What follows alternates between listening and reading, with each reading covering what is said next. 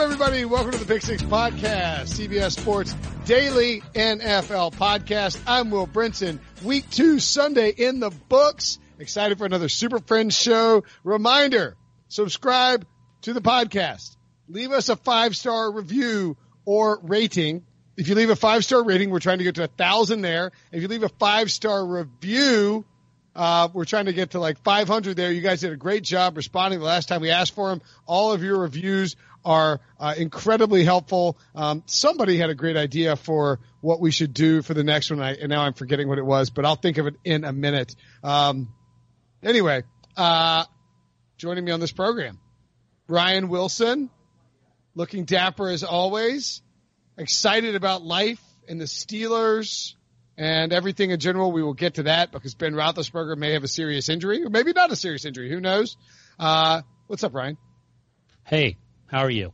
I'm doing well, thank you. That little giggle you heard was our tiny little robot friend, Sean Wagner, fresh back from eating cookies in a press box. What's going on, buddy? Just for the record, since you said the word giggle, I just want to make it clear for the reviewers who aren't sure who is giggling like a little girl. It's not me. It's actually Breech. I don't think I giggled there. It was more kind of like a scoff, or I don't know, but I wouldn't call it a giggle. Only one person has giggled like a girl in this podcast so far, and it is you, Sean. It is 1 girl giggle to 0 for today. You just got dunked on, Sean. Boom. You got dunked on. Moving along, and that's John Breech, of course. I'm trying to find somebody had a great idea for a bet to do on the podcast. I've just lost it. I had it a second ago. Anyway, let's dive into the games. First things first. The Pittsburgh Steelers cost me a bunch of moolah.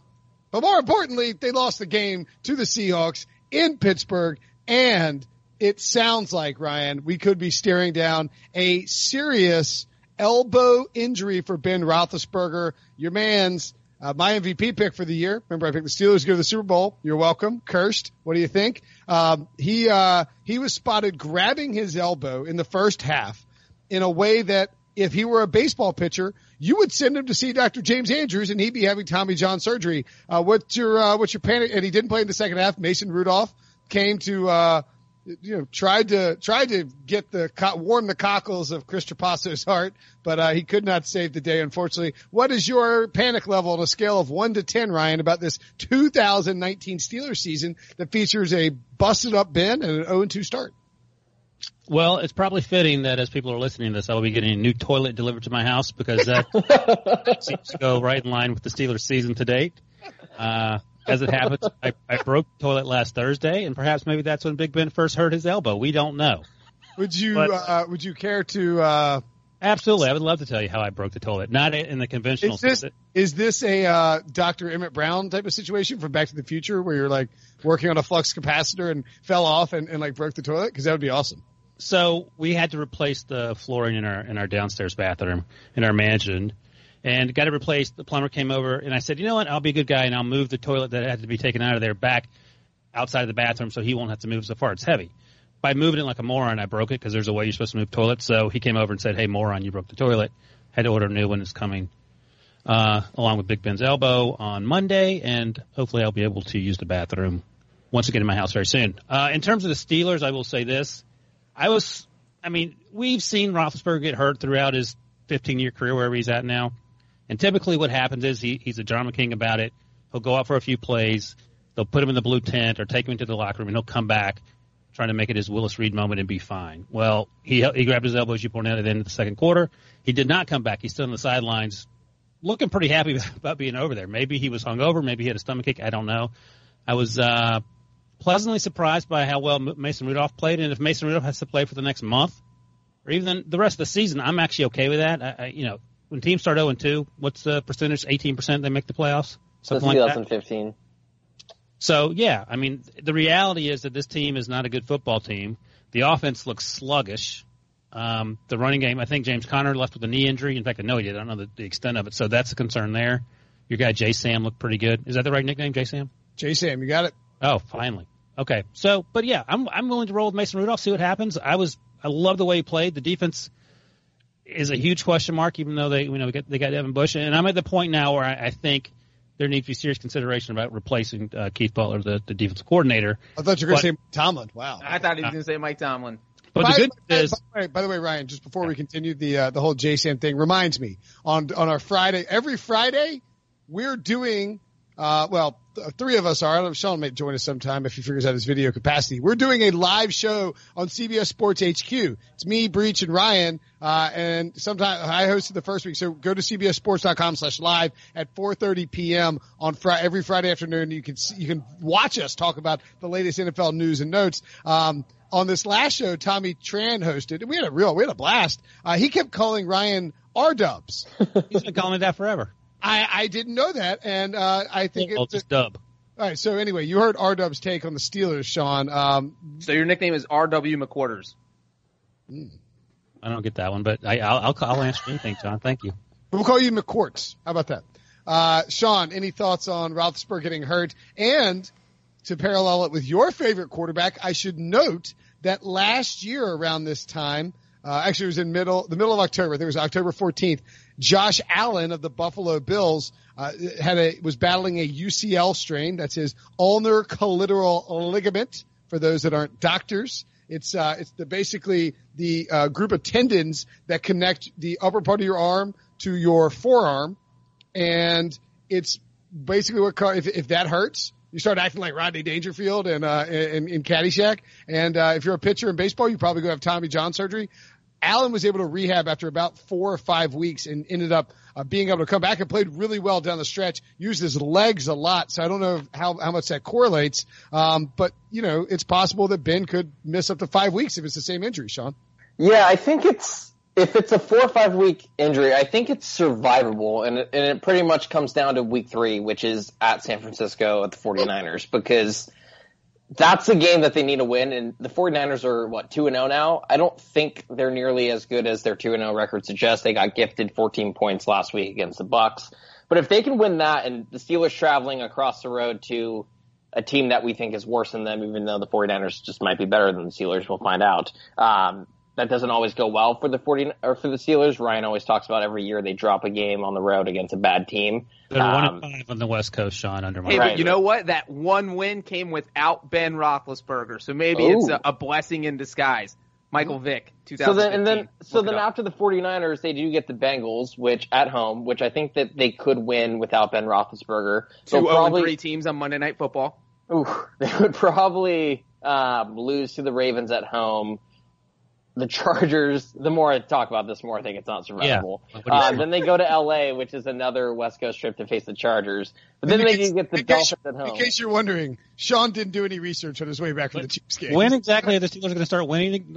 I think in between there's 2 winnable games. Get out of here. So I guess what I've talked myself into is I think the Steelers are probably done unless Ben Roethlisberger avoids a serious injury and is able to return before the game on October 6th. So I think that's the game to circle is October 6th, because I think they could, in theory, survive the next 2 weeks against the 49ers and Bengals, but they're not going to survive against the Ravens, against the Chargers. They'll beat the Dolphins, but the Colts wait after. So I think they need it to be a 2-week injury and not the 4 to 5 week injury. And I think after that, unless Mason Rudolph ends up becoming the next Dak Prescott, which is what Chris Trapasco was saying when he came out of the draft, I don't think it's happening. So look, we're speculating on Sunday night about this injury. I will say that Mike Tomlin's attitude towards the injury, they're like, is he going to have an MRI on his elbow? He's like, he's being evaluated. It's like, okay, so this is probably not a great thing. They need to figure out a way to beat the 49ers and beat the Bengals. They're 0-2 right now. You have to get 2 wins.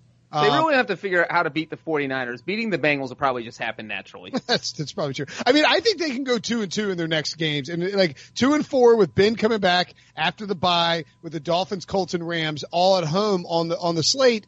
Like, it's survivable, but they cannot go 0-4.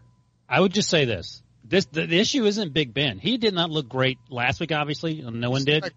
He didn't look great in the first half. He overthrew a lot of passes downfield. Mason Rudolph isn't the problem. The problem is the defense. And I think that's the bigger – and also, by the way, Brinson couldn't wait to tweet this fast enough. He probably didn't even see it happen, and I was very angry at him at the time. Mason Rudolph's first pass was an interception. Dante Moncrief literally looked like he was playing volleyball as he batted the ball in the air for the person behind him on the other team to catch it. I texted you. I didn't tweet it. I texted you. I said Moncrief. Well, Ryan, I want to ask you. Yeah, go ahead. Well, who did you think was better out of Mason Rudolph and Ben Roethlisberger when Roethlisberger played while he was healthy? Like, he didn't even look good, like you were saying. That's exactly my point. I think the issue isn't Mason Rudolph versus Big Ben. It's Keith Butler, and that's why I said Keith Butler someone needs to put light a fire underneath him about doing a better job, because the defense has to play better. Credit to Russell Wilson and the Steelers. This is how bad the Steelers defense was. They forced Brian Schottenheimer to make Russell Wilson throw the football, and he did it successfully, which everyone knew he could, but Schottenheimer's not one to do that. So credit to the Seahawks for coming into Pittsburgh. The last 2 times they played there, they were shut out. That didn't happen here. They lost a turnover battle. I think it's 2-1, and they still won. Russell Wilson, 29 of 35 for 300 yards and 3 touchdowns. Lord knows you would hate to turn the offense over to that guy and let him operate. Player in the league. Yep. By the way, the Steelers are winning 10-7 at halftime of this game. Russell Wilson came out. The Seahawks went punt and then went touchdown, touchdown, touchdown. And the Steelers had no answer for him. The Mason Rudolph turnover, not his fault. It was Dante Moncrief. Get Moncrief off the field. It's like the Mallrats line. It's like, somebody get this damn kid off the field. Somebody get Moncrief off of there. Good. Put him on the escalator. Maybe his leg will get caught in the friggin' thing. I mean, why is James Washington not playing? I mean, it's very bizarre. But Mason Rudolph, 2 touchdowns, throw to Vance McDonald. Worth noting in this game as well that Russell Wilson was mad. He was mad about this. You don't see Russ get mad often. What are you shaking your head at? He slid on the inflammatory tweet. Go ahead. Did you see the play? Go watch the play. He slid. Russell Wilson, no one slides better than Russell Wilson in the entire NFL. And he slid in a perfect, like, tuck your left leg underneath your right foot and slide like a baseball player. And his just got completely stopped by the grass on Heinz Field. And he could have easily torn his ACL or broken his leg on that. I'm dead. What are you scoffing at? Settle down. He's fine. Turf is an issue, but Dr. Brinson, you have no idea how close he was to tearing his ACL. If anyone knows, go ahead, Sean. Assuming the Steelers, I wanted to make a point about Moncrief, because assuming the Steelers sit him down and demote him behind James Washington, which I feel like they're going to do, this is what his stat line is at after 2 games. He's been targeted 11 times. He has 3 catches for 7 yards, which means he's averaging well below a yard per target. This is, I think, people were tweeting about it after week 1. This is like an all-time bad historical yards per target that Dante Moncrief is at right now. He has 5 drops, and he also is recovering from a broken finger. I don't care about the broken finger. Just sit on the bench, or better yet, sit in your car in the parking lot. Don't come in. And Ryan complaining about the defense is so perfect, because despite the Ben Roethlisberger injury, despite the fact that Dante Moncrief can't catch, the Steelers absolutely could have still won this game. I think just before the 2-minute warning in the 4th quarter, Seahawks had like a 3rd and 15, 3rd and 16. The score is 28-26 Seattle. So if the Steelers can get a stop on 3rd and 16, all they have to do is force the Seahawks to punt, get in field goal range, and you presumably win this game. So what happens? Steelers defense chokes. It was like watching Dante Moncrief trying to catch a pass. I think Russell Wilson scattered and scrambled for 15 yards on the play. And then next play was 4th and 1.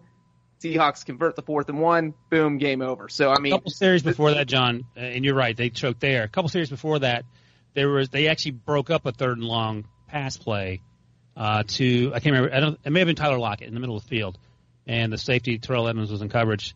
Carroll twice on Sunday challenged pass interference. He lost the first one. The second one, in this instance, he won. And it was bang, bang. It could have gone either way. They didn't call it on the field, so I actually felt like they wouldn't overturn it. Tony Dungy was fired up about it because they did overturn it, but that sort of kept I think they scored on that drive, and then, of course, they were able to run out the clock on the plays you're talking about later. But the officials played a part in Sunday's action everywhere. They didn't cost the Steelers that game, but the officials were quite busy on Sunday afternoon. Fun fact. This is a fun fact, Sean. This is how you do a effing fun fact. Teach me.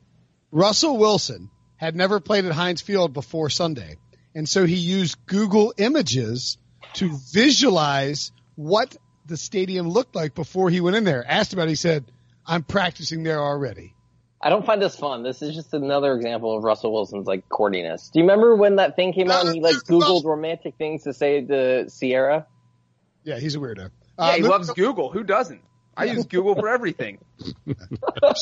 Sean, we got a 26-year-old millennial out here using like Bing. Yeah, no. Sean's homepage is askjeeves.com. Okay, I know this is the I used joke, but- Google to find a YouTube video of Sean the other night. I mean, come on, guys. Google's the best. Come on, Breach. Oh, you. Hey, Should we play Breech, it? I'm gonna, no. I have a question.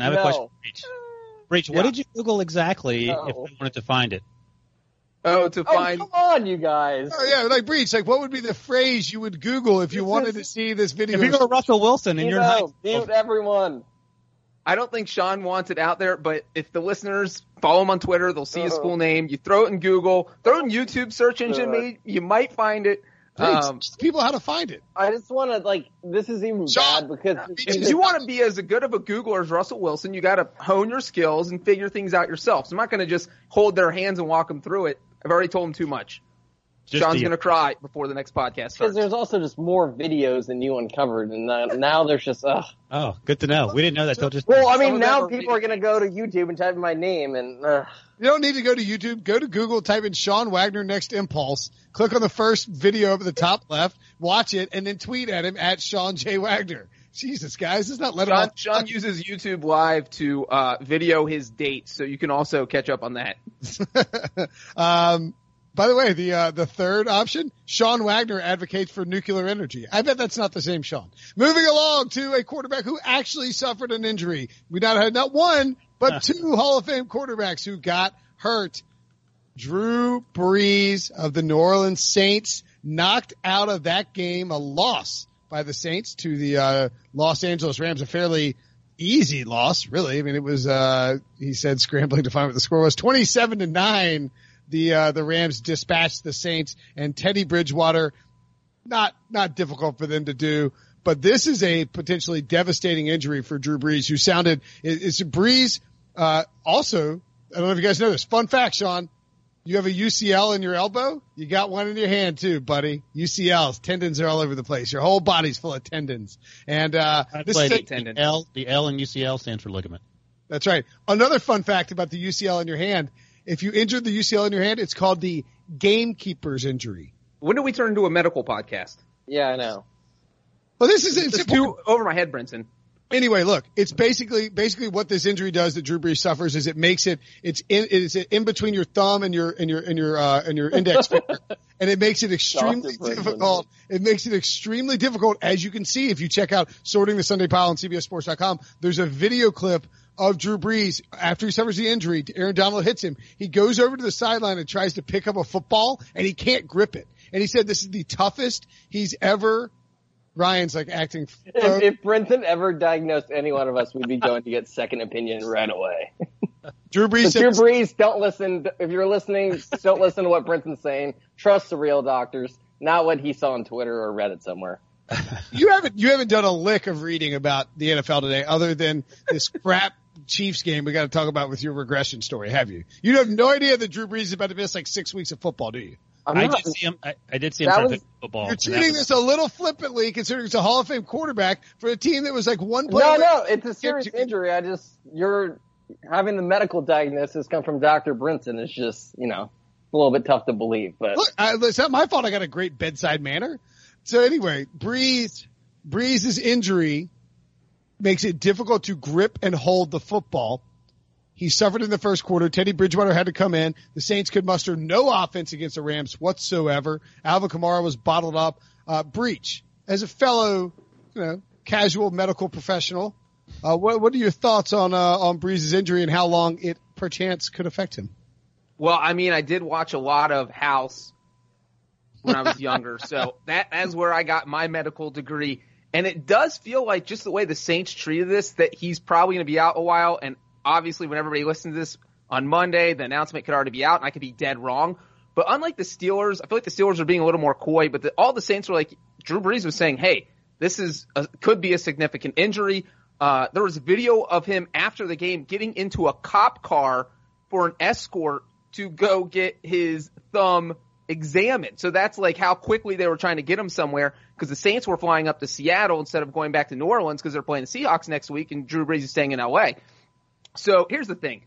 If he's out for, let's just say, same timeline as Roethlisberger, let's say 3 to 5 weeks, their season's over. Like, this isn't – I like Mason Rudolph. I think the Steelers could win 1 or 2 games with him.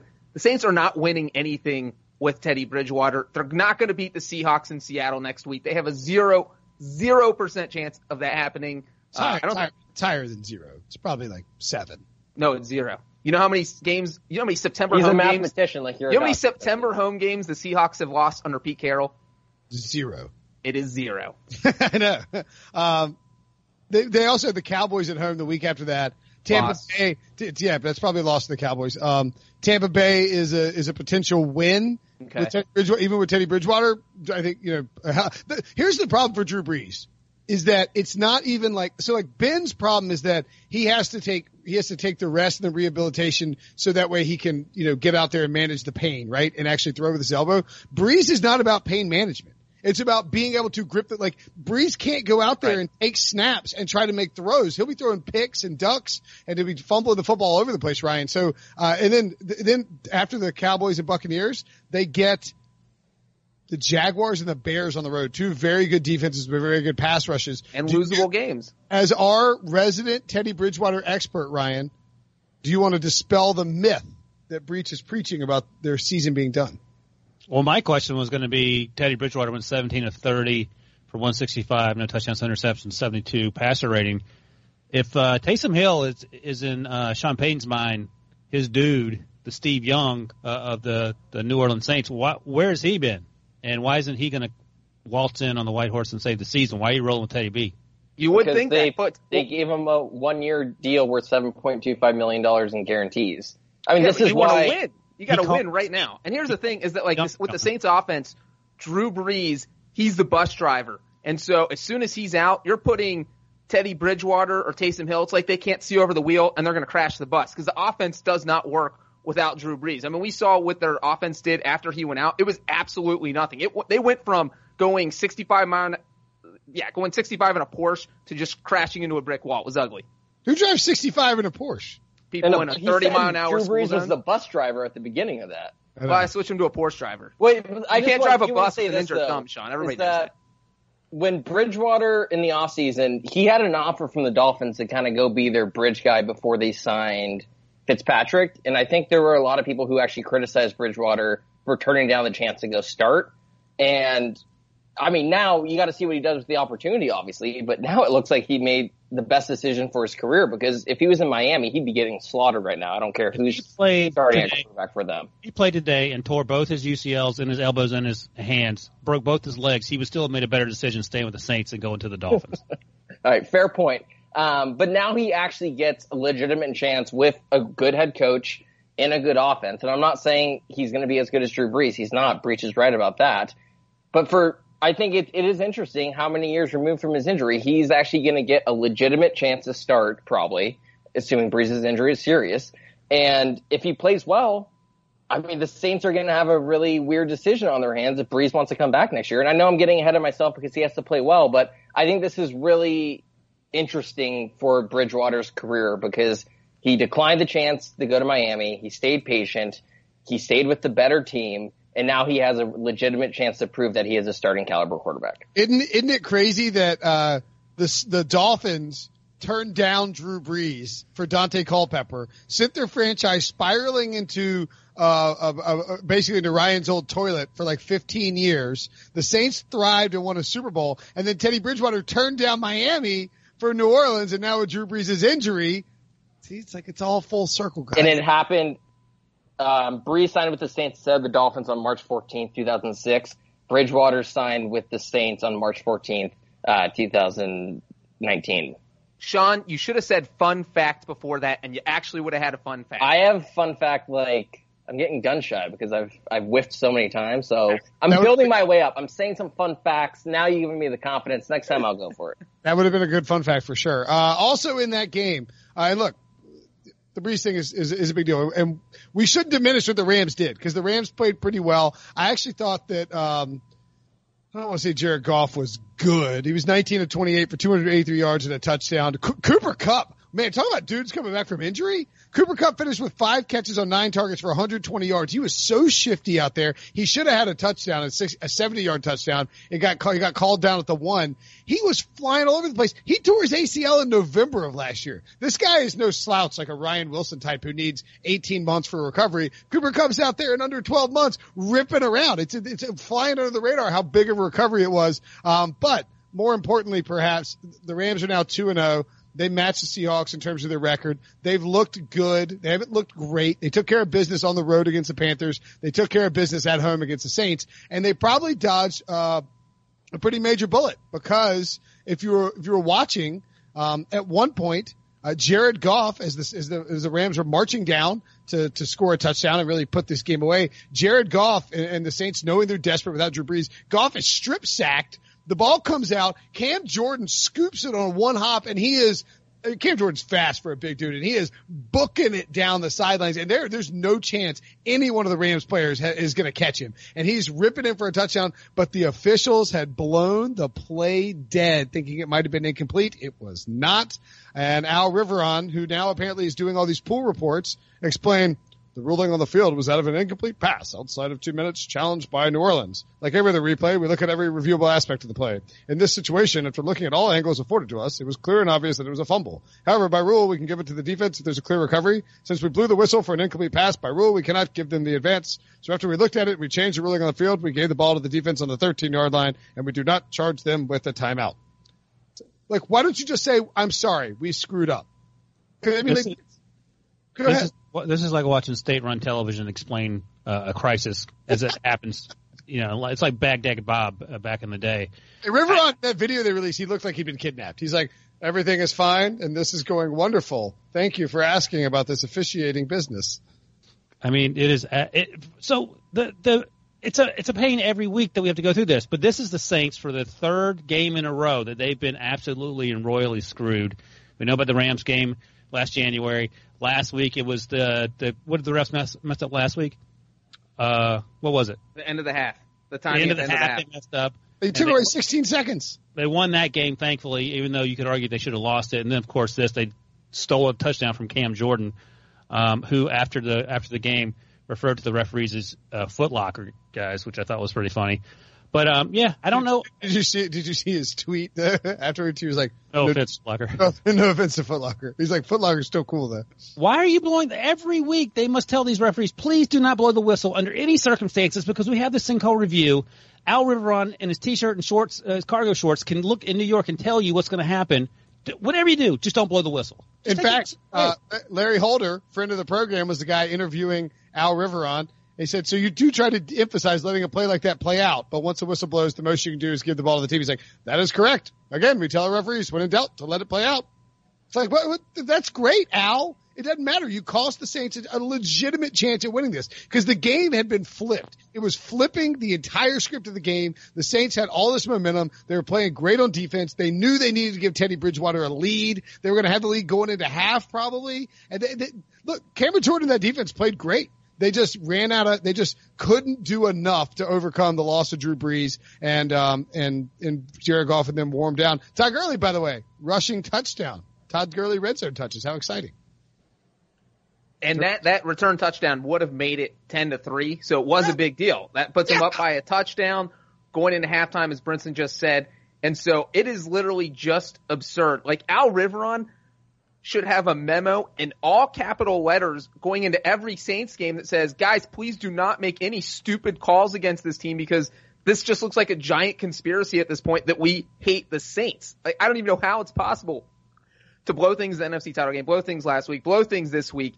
It's like the odds seem impossible, and yet here we are talking about the Saints getting screwed over again. So I don't know. Maybe they should let the Saints pick out their own officials for next week's game. But wait. There's more. That wasn't the only officiating controversy on Sunday. We also had drama in the Bears and Broncos games. A very, very, very, very, very, very, very, very disappointing outcome for those of us hoping to rub it in Sean's face all freaking night. And I was like, I had like a text. You were already rubbing it in my face before the game was over. I was sitting waiting for Andy Reid's press conference to begin, following the game on Twitter, and Brinson and Ryan are blowing up my phone, laughing about how I'm not watching the Bears self-destruct on a 2-point conversion. And then before Andy Reid even gets there, the Bears win the game. Joe Flacco marching down the field to rip apart the Bears at a last-second win, that would have been – I would have shown up in a tank top.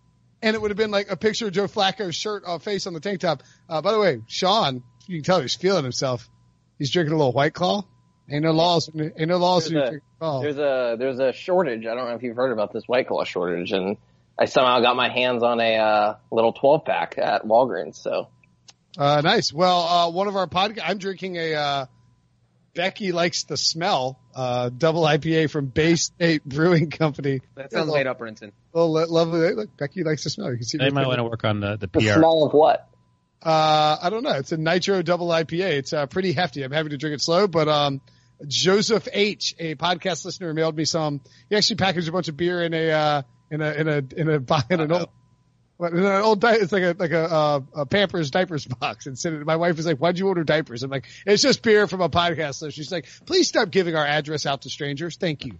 Anyway, the Bears Broncos game, Joe Flacco marches down the field. And frankly, I thought Flacco, I don't know how much of this you guys watched, but I thought Flacco looked really good in the second half. Yes, Sean. Can I ask you a question since you just brought that up? I didn't watch most of this game. Why did Joe Flacco attempt 50 passes? Because the Bears defense is good and they couldn't run. They were using a bunch of like short yardage passes. Let's look at the number of passes to running backs. 7 targets for Royce Freeman, 7 targets for Phillip Lindsay. And that's why he attempted 50 passes. They were all short passes. They couldn't get the running game going. You see like 24 carries for 90 yards for the running backs out of the backfield. At any rate, Flacco, I thought, looked pretty good. Had one boneheaded interception that could have given him a lead. Then bleep got crazy as they got down. Breech, this is like your wheelhouse too, the ending of this type of game. They get down there and Flacco throws a touchdown pass. And then Fangio's like, F it. I'm going for 2 and we're getting the win. And so he lines up to go for 2, and they have a delay of game. And he's like, are you freaking kidding me? And so they march him back 5 yards, and they're going to kick the extra point. McManus misses the extra point, but then there was a offsides on the Bears, so they go back up 5 yards, and then they ran the 2-point conversion. They get it. They go up by 1. It looks like Flacco's like ripped off this miraculously heroic comeback, and then Mitchell Trubisky is in the pocket. And he gets drilled by Bradley Chubb, and they throw this absurd flag for roughing the passer. They get 15 yards, and then Trubisky buys time on this 3rd down. They have 1 timeout left. 4th down. 4th down, yeah, you're right. And it also came after they had a 4th and long, and they got caught with too many men in the huddle, which backed them up 5 more yards. That's right, yes. Trubisky whips it down. He gets free, whips it down to Allen Robinson. Robinson falls down. Chris Harris kind of touches him. They rule the clock as run out. But then they pause it. They're like, wait, there is 1 second. They got the timeout off, and your boy Eddie Pinheiro comes on and bangs down a big field goal in a big spot. Breech. If I'm Vic Fangio, this is like this whole game was living in the upside down. First of all, this is a guy who kicked a field goal trailing 24-6 against the Raiders in the 4th quarter with 8 minutes left. So I don't know if he got grilled by John Elway or what happened, but there was nothing to indicate this guy had the onions to go for 2 after scoring in the 4th quarter. So that was a total shock. And then, as you just described, Brinson, it just became shock after shock after shock. And if I'm Fangio, so A, I decided to go for 2, and that's nothing I would have done against the Raiders last week. I get it. And then this guy was the Bears defensive coordinator last year, so every day in practice last season, he saw how bad Mitchell Trubisky was. And then the one time Mitchell Trubisky is good is after Fangio decides to go for 2, and Trubisky throws a miracle 25-yard pass to set up a field goal. And also Vic Fangio, being in Chicago last year, saw how horrible the Bears' kicking game is. And then he had to watch the Bears make a 53-yard field goal to win the game. I have never felt more sorry for any coach in my life, but I never felt better for the kicker, and that was an awesome, awesome kick by Pinheiro, especially because I predicted it would happen. I would just point out, was it 25 yards on that last pass play to Allen Robinson? Is that right, Breech, or are you just making that up? Yeah, that was 25. So before that, Mitchell Trubisky was 15 of 26 for 95 yards for the entire game. After that, he had finished with 120, passer rating of 70, he's a huge problem for this Bears offense. Yeah. I was glad to see Dave Montgomery play. He got 62 yards. That was great. They utilized him more often. But, we were sort of joking last week or after the week 1 Thursday night game, the opener. All right, when are we going to see Chase Daniel? Sean, are you any closer to that realization? Before I answer that question, just a note about how bad Trubisky was. Warren Sharp tweeted this after the game. Trubisky became the first starting quarterback to win a game despite averaging 4.4 yards per attempt or less and passing for 120 yards or less. The last quarterback that did that was in 2018. It was a quarterback named Mitchell Trubisky. The last quarterback to do that was in 2017. It was a quarterback named Jay Cutler. The last quarterback to do it before then was 2016, and it was Brock Osweiler. So, yes, this was a terrible performance by Trubisky. The win shouldn't cover that up. Am I starting Chase Daniel? No. I mean, I think the disappointing Trubisky outing was in week 1 at home against the Packers when you had all offseason to put together a plan, and that's when you thought the Trubisky breakout was going to happen. I think this game in Denver against his former defensive coordinator was always a game, regardless of how you think Trubisky's entire season is going to pan out. It was always a game I thought he was going to struggle in because I don't think the Broncos defense is as bad as it looked in week 1 against the Raiders. And just on the road with the elevation, I never thought Trubisky would play well in this game. Am I saying I'm happy with how he's played so far or optimistic about his future? No, but I don't think this is the kind of game where you start the whispers for Chase Daniel. That said, it's been 2 games and Trubisky has looked terrible. So I think he is kind of, right. He's straddling that line right now where if he plays terrible in week 3, we can entertain this conversation. But I'm not surprised he was terrible against the Broncos on the road against his former defensive coordinator. And I think the important thing about the beginning of the season, and we saw this with the Bears last year, is it's all about stacking up wins. And it's about peaking later. And the Bears last year, seems like you steal my phrase, but I'll let it slide. Do you actually have you said that before? Oh boy, come on. Anyway, carry on. So I think this sounds really obvious, but it's an important win because I think if they lose this game, I think they're toast with the Packers looking like they've looked. It's a huge win. It's a season-saving win in week 2, and to make the playoffs, the Bears need more from Mitchell Trubisky, obviously. But if they don't win this game, it's irrelevant because I don't think they're recovering from 0-2. So at this stage in the season for them, it has to all be about stacking wins, and that's going to require their defense to bail them out. And the hope is Trubisky gets on one of his hot runs, which he did do last year, and it coincides, with December, November, and January. I'm going to point 2 things out here. One, the over-under for the Broncos-Packers game in Green Bay next week is 43.5. Go ahead and bet that under, because it's going under. I don't think Aaron Rodgers is putting up 40. I don't think he's putting up 35 points against this Broncos defense, and I don't think Denver's going to score. But Denver has no interest in scoring a bunch of points. I think it's too early to bury Trubisky, and I will also say that my prediction is in Week 5 against the Raiders in Oakland, Trubisky is London.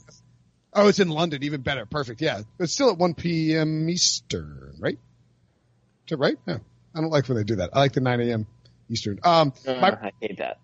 Yeah, well, we get it. You're on the West Coast. My prediction is that Trubisky throws for 5 touchdowns and is the DFS superstar for that week or something like that. My more immediate prediction is that the Bears actually play next Monday night at Washington. If you look at Trubisky's numbers in primetime, I mean, he's a little bit of an Andy Dalton type of quarterback where he's been terrible in primetime, which kind of explains the perception against him. I'm not saying he's been a good quarterback, but the perception after him nationally after last season was that he sucked and was terrible when he actually played pretty well for stretches. It's just that he played terrible in every single primetime game. I think he's going to struggle again on the road against a Washington defense that I don't think is terrible. I think the Bears can win the game, but I don't think he's going to play any better next week. And then he gets the Vikings the week after. So it wouldn't surprise me if going into that London game, if he is on the hot seat with Chase Daniel waiting, and I agree with you, I think he could break out. No one is going to want to play him in DFS. He's having some monster game. I'm stacking him and Allen Robinson in that week. Ryan loves DFS talk, by the way. You should also go ahead and take the under on Bears and Redskins for next Monday night if you're into such things. It's at 42. They're not scoring more than 42 points, right? We agree on that? I feel like that feels pretty safe. And I think the Redskins will win that one outright. They're +4 at home. I could see them winning that one outright. Brinson, you're just throwing your money away, man. Maybe. Speaking of throwing things away, we're going to take a quick break, and then we'll talk about how Andy Dalton threw away the future of the Cincinnati Bengals. The perfect combination of versatile athleisure and training apparel has arrived. Thanks to the visionary minds of New Balance, Clutch Athletics, and Rich Paul, the designs reflect the heart of the athlete and the spirit of the community. With rising defensive stars Will Anderson and Chase Young on the roster, Clutch Athletics brings the best innovative gear to all athletes, giving them style and performance on and off the field. Learn more and purchase Clutch Athletics at newbalance.com. Robert Half research indicates 9 out of 10 hiring managers are having difficulty hiring. If you have open roles, chances are you're feeling this too. That's why you need Robert Half. Our specialized recruiting professionals engage with our proprietary AI to connect businesses of all sizes with highly skilled talent in finance and accounting, technology, marketing and creative, legal, and administrative and customer support. At Robert Half, we know talent. Visit roberthalf.com today. All right, pot shots. No, you know what, a pot shot. I meant it. Andy Dalton actually got blown out by the San Francisco 49ers. What do you remember, Breech? I know it's been a while. Do you remember what the final score was? Because you're rubbing it in my face, I do. You texted to me 104 times in 3 hours. It's hard to do that. That's like a lot of work to text that many times in 3 hours. The final score was 41-17. The Bengals did not win. It was so bad. It was so bad that by the midway through the second quarter, I was just cheering. I knew the Bengals were going to lose. I had already written it off. So at that point, I was just cheering for Andy Dalton to get yardage so that Sean has to get a tattoo. And he did. Yeah, he's on pace for 5,832 yards. He is on pace for what Sean just said, which would break the all-time record by 400 yards. So we're still doing good in that department. And the best part is, if you didn't watch this game, the final score should have been 41-10, but Dalton threw a 66-yard touchdown pass to John Ross with like 40 seconds left. And I was just didn't know this. That is Sean tattoo stuff all over it right there. Yeah. But here's the thing, is that the 49ers played out of their minds. And I haven't decided. I think maybe we just overreacted to how well the Bengals played against the Seahawks. Nobody knew what the Bengals was going to be like last week, so everybody thought they were good. And here's the thing. There's two parts of the Bengals that really sucked last year. It was their offensive line and their defense. Their defense gave up more yardage than any other team, and that was exactly what I saw against the 49ers. Their defense still looked bad. Their offensive line couldn't protect Dalton. And then Kyle Shanahan put together possibly the best football game plan of all time. I mean, Jimmy Garoppolo didn't get pressured. Guys were running open all over the place. And when Jimmy played against the Buccaneers last week, he looked a little timid. He couldn't hit the open guys. He looked like he was afraid to take a hit to his knee. Not this week. The guy looked like somebody who could win a Super Bowl. I mean, he was just unstoppable. Bengals couldn't tackle their running back. So I thought this was as much as the 49ers looked good as it was the Bengals looking bad. So, I mean, the 49ers are 2-0. You look at their schedule. This is a team that could be a threat in the NFC West. My takeaway was that Kyle Shanahan remains one of the league's best play callers, because I think while Garoppolo was sharp, there were so many wide open openings with screens or just downfield throws with misdirection that part of it is probably because the Bengals defense isn't really good. I feel like because of how crazy this offseason was with, the Odell trade and all the Antonio Brown drama, we kind of forgot about the fact that the Bengals literally just couldn't get anyone to take their defensive coordinator opening, which should have been a really big story, and it just kind of got glossed over. And this was one of the worst defenses in football a year ago, so I don't think they're going to be much better. And Kyle Shanahan, I thought, just took them to school. There were so many wide open throws for Garoppolo with so much misdirection that it was a reminder to me that Shanahan is probably the 49ers' biggest asset. Yeah, it's good win for him. Moving along to another blowout game. No, it's a huge win for him. No, I was laughing at Ryan being like, all right, next. What do you want to talk about? The Bengals got thrashed by Kyle Shanahan. And 49ers opened the season with 2 road wins, the first time they've done that since 1989. Fun fact. Fun fact, they also, in both games against the Bucs and Bengals, scored more than 30 points. First time they've done that in the first 2 games of the season since 1998. And that 1989 thing, they won the Super Bowl that year. And they're about to go 3-0. So we have 3 teams. That is a sad Steelers fan talking. 3 teams in the NFC West who are now 2-0. The 49ers get the Steelers at home, And so, I mean, it's a pretty good draw, right? You probably get Mason Rudolph for 4 quarters. You get your week 4 bye, then Browns at Rams at Redskins, Panthers. I mean, this 49ers team can hang around. They got a good coaching staff. You know who's not? Yes, Ryan. Oh, one thing quickly. It's also hilarious if you're a Steelers fan to realize that the Steelers traded their backup quarterback to the Jaguars 6 days ago. They now need their backup quarterback. So they're in deep doo-doo, as one would say. That is rather hilarious. Speaking of teams that are in deep doo-doo, I don't think the Miami Dolphins are going to win the Super Bowl. I don't think they're going to win the Super Bowl. I don't think they're going to play in the Super Bowl in Miami. I know it's a bold statement just 2 games in, but the Miami Dolphins are now 0-2. They lost 43-0 to the New England Patriots, who showed no mercy, ran up the score. Tom Brady's throwing late. They tried to blow that over under. We had the under as one of our best bets on the podcast on Friday. They tried to screw that up. 2 pick sixes by the Patriots in the fourth quarter. 1 for 54 yards by Stephon Gilmore and 1 for 69 yards from Jamie Collins. Nice. Ryan Fitzpatrick went 11 of 21 for 89 yards. Not nice. And 3 interceptions. Josh Rosen came in 7 of 18 for 97 yards and 1 pick as well. The Dolphins now have a negative 92 point differential through 2 games, which is good? It's not good. Well, it's third all time after 2 games. There's been 2 worse teams? Yes. Oh, no. Who are the 2 worst teams? Oh, you don't know about this? You didn't see this already? This is No, I was in a press box with no Wi-Fi for 3 hours. So, they're tied with the 1973 Saints, the negative 92.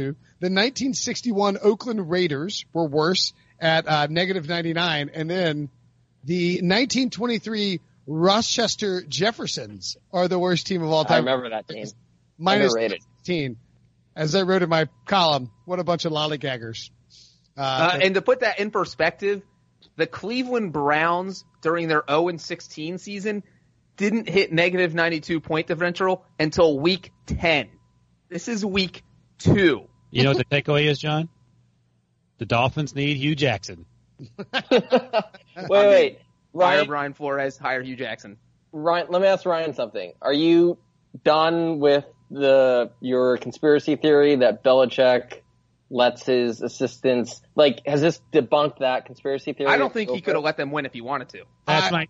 But still, he could have softened the. No. I mean, there was 2 fourth quarter pick sixes. You just said that they were throwing late in the fourth quarter. Here's what happened. It was 23-0 late.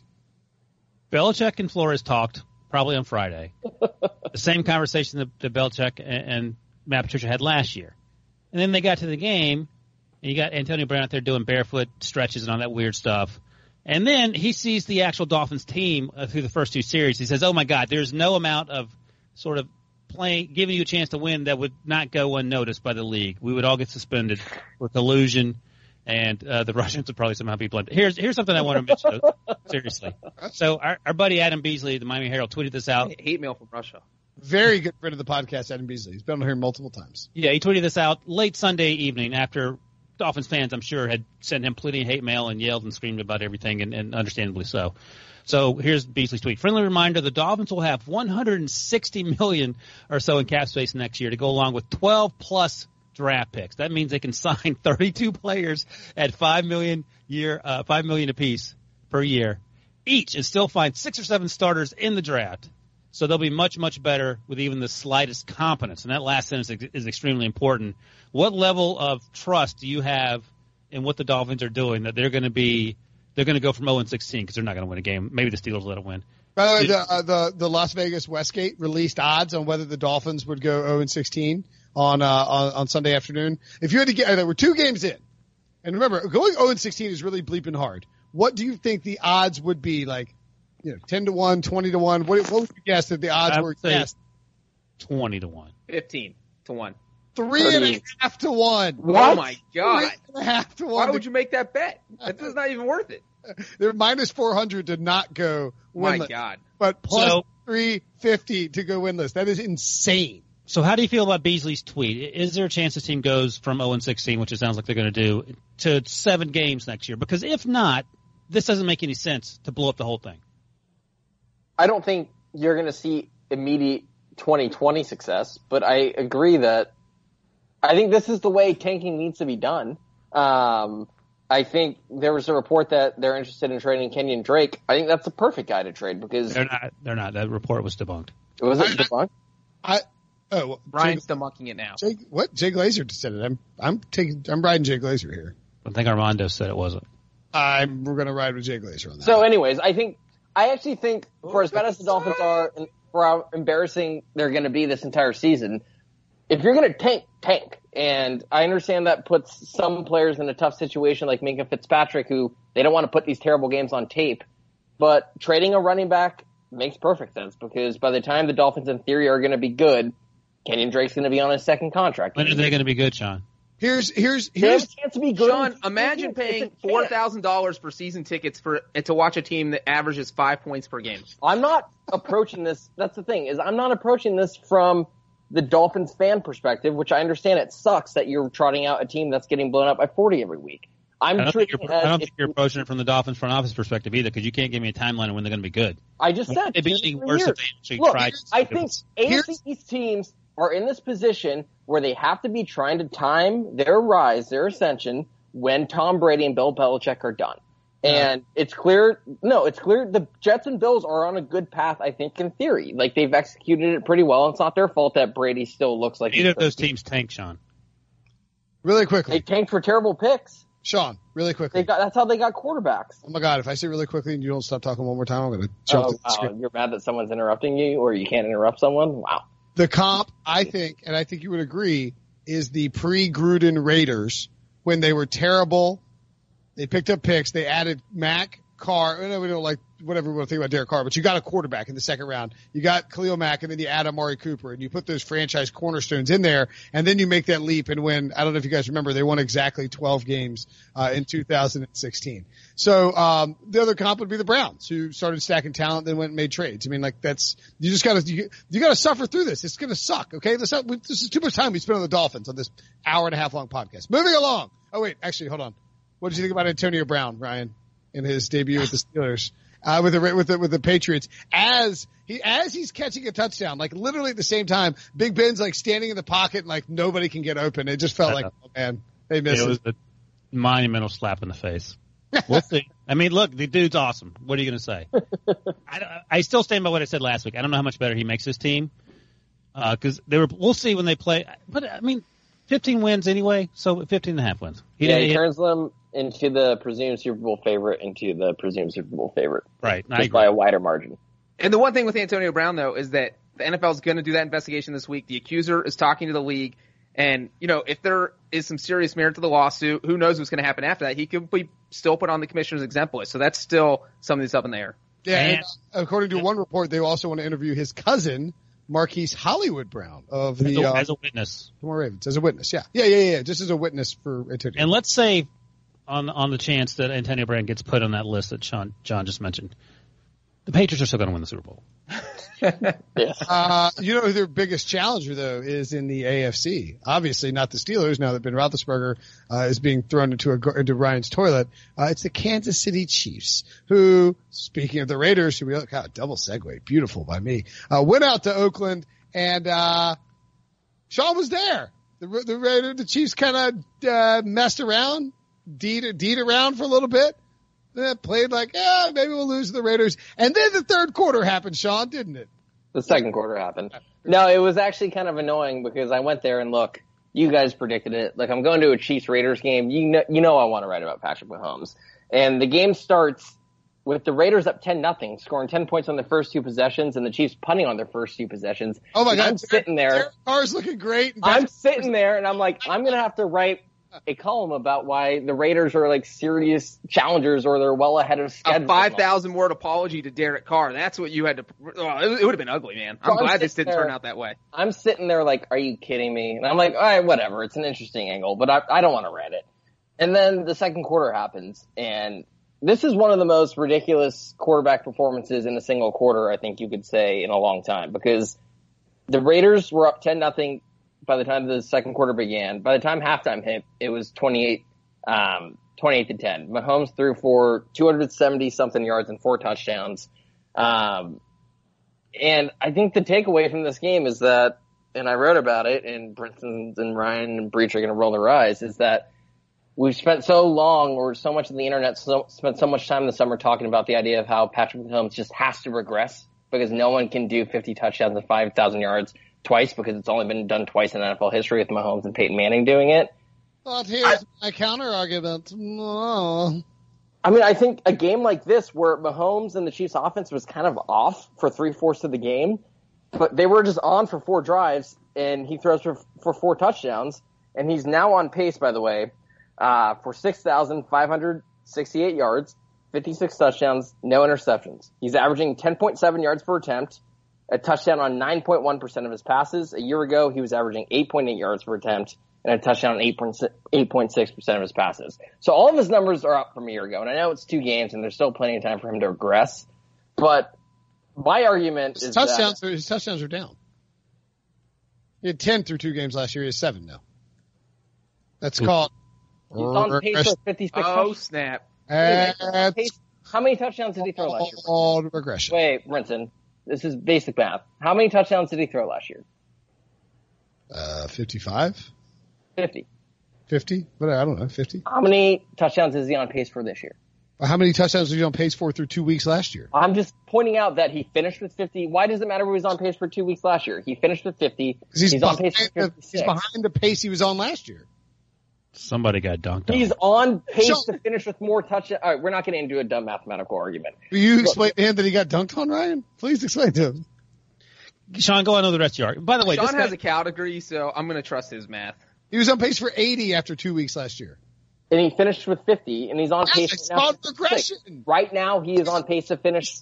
That means he's probably going to finish with less than 56, Sean. It's called regression. You're explaining to how regression works, and I'm sticking it in your face like Sean Kemp, dropping a rainmaker.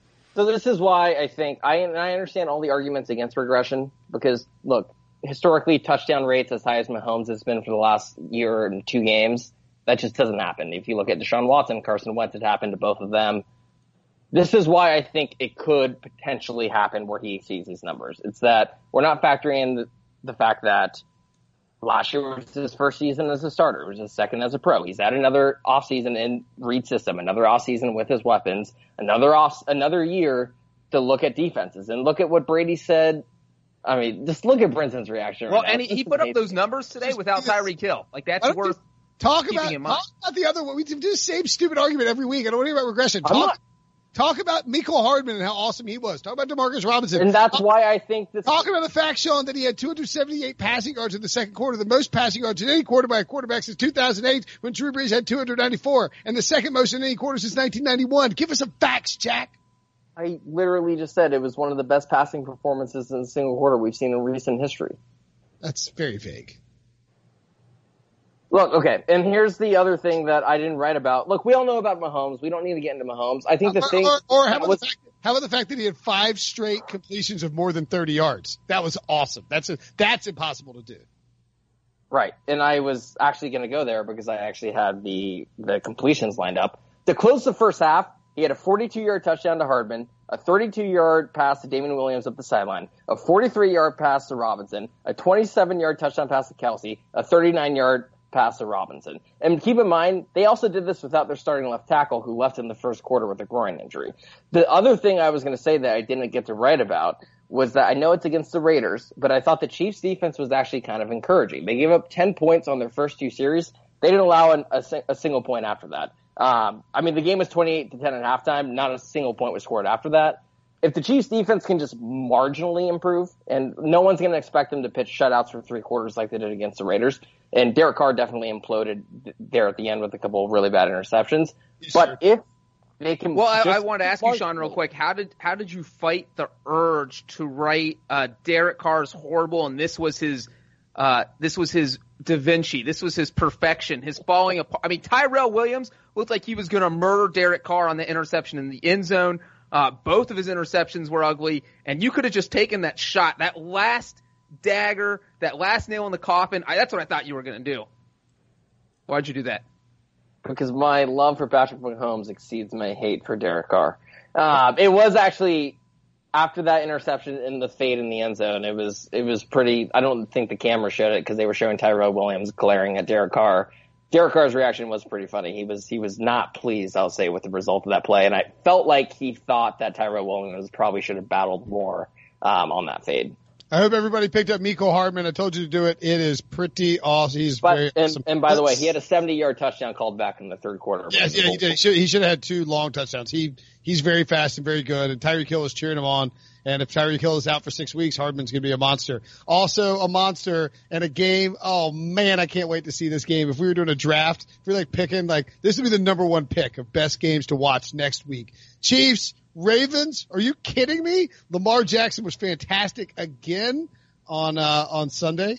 They beat the Cardinals 23-17. They did not cover, but they beat the Cardinals in Baltimore. Lamar Jackson 24 for 37 for 272 yards and 2 touchdowns, 16 carries for 120 yards. Becomes the first quarterback in NFL history with 250 passing yards and 120 rushing yards in a single game. Mark Andrews dominant again, 8 catches on 9 targets, 112 yards and a touchdown. Hollywood Brown got 13 targets and 8 catches. And once again, Cliff Kingsbury's offense apparently only works in the fourth quarter, Ryan. Why can't they open this thing up for Kyler Murray early on? I don't get it. Football perspective, I don't know Chase, his last name's Chase. Stewart? Yeah, Chase Stewart, sorry. So he tweeted this out. Cliff Kingsbury and the Cardinals are now the first team since the NFL moved the goalposts in 1974, I was a year old, to attempt 3 field goal attempts in a game while trailing from inside the 5-yard line. The only shocking thing about that is that Mike Tomlin didn't hold that record previously, but it makes Marvin Lewis.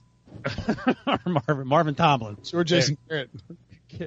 Cover everybody, yeah. So it's weird, and I watched part of this game. I didn't watch all of it because I was watching Red Zone. You mentioned Lamar Jackson. He looked fantastic. I was excited about what I saw from Kyler Murray in terms of him progressing from last week to this week. He was 25 of 40 for 349, no touchdowns, no interceptions. And he remains incredibly accurate, which we knew coming out, but we thought there would be some transition from college to the pros. We saw that. Christian Kirk had a huge game. Larry Fitzgerald was targeted often.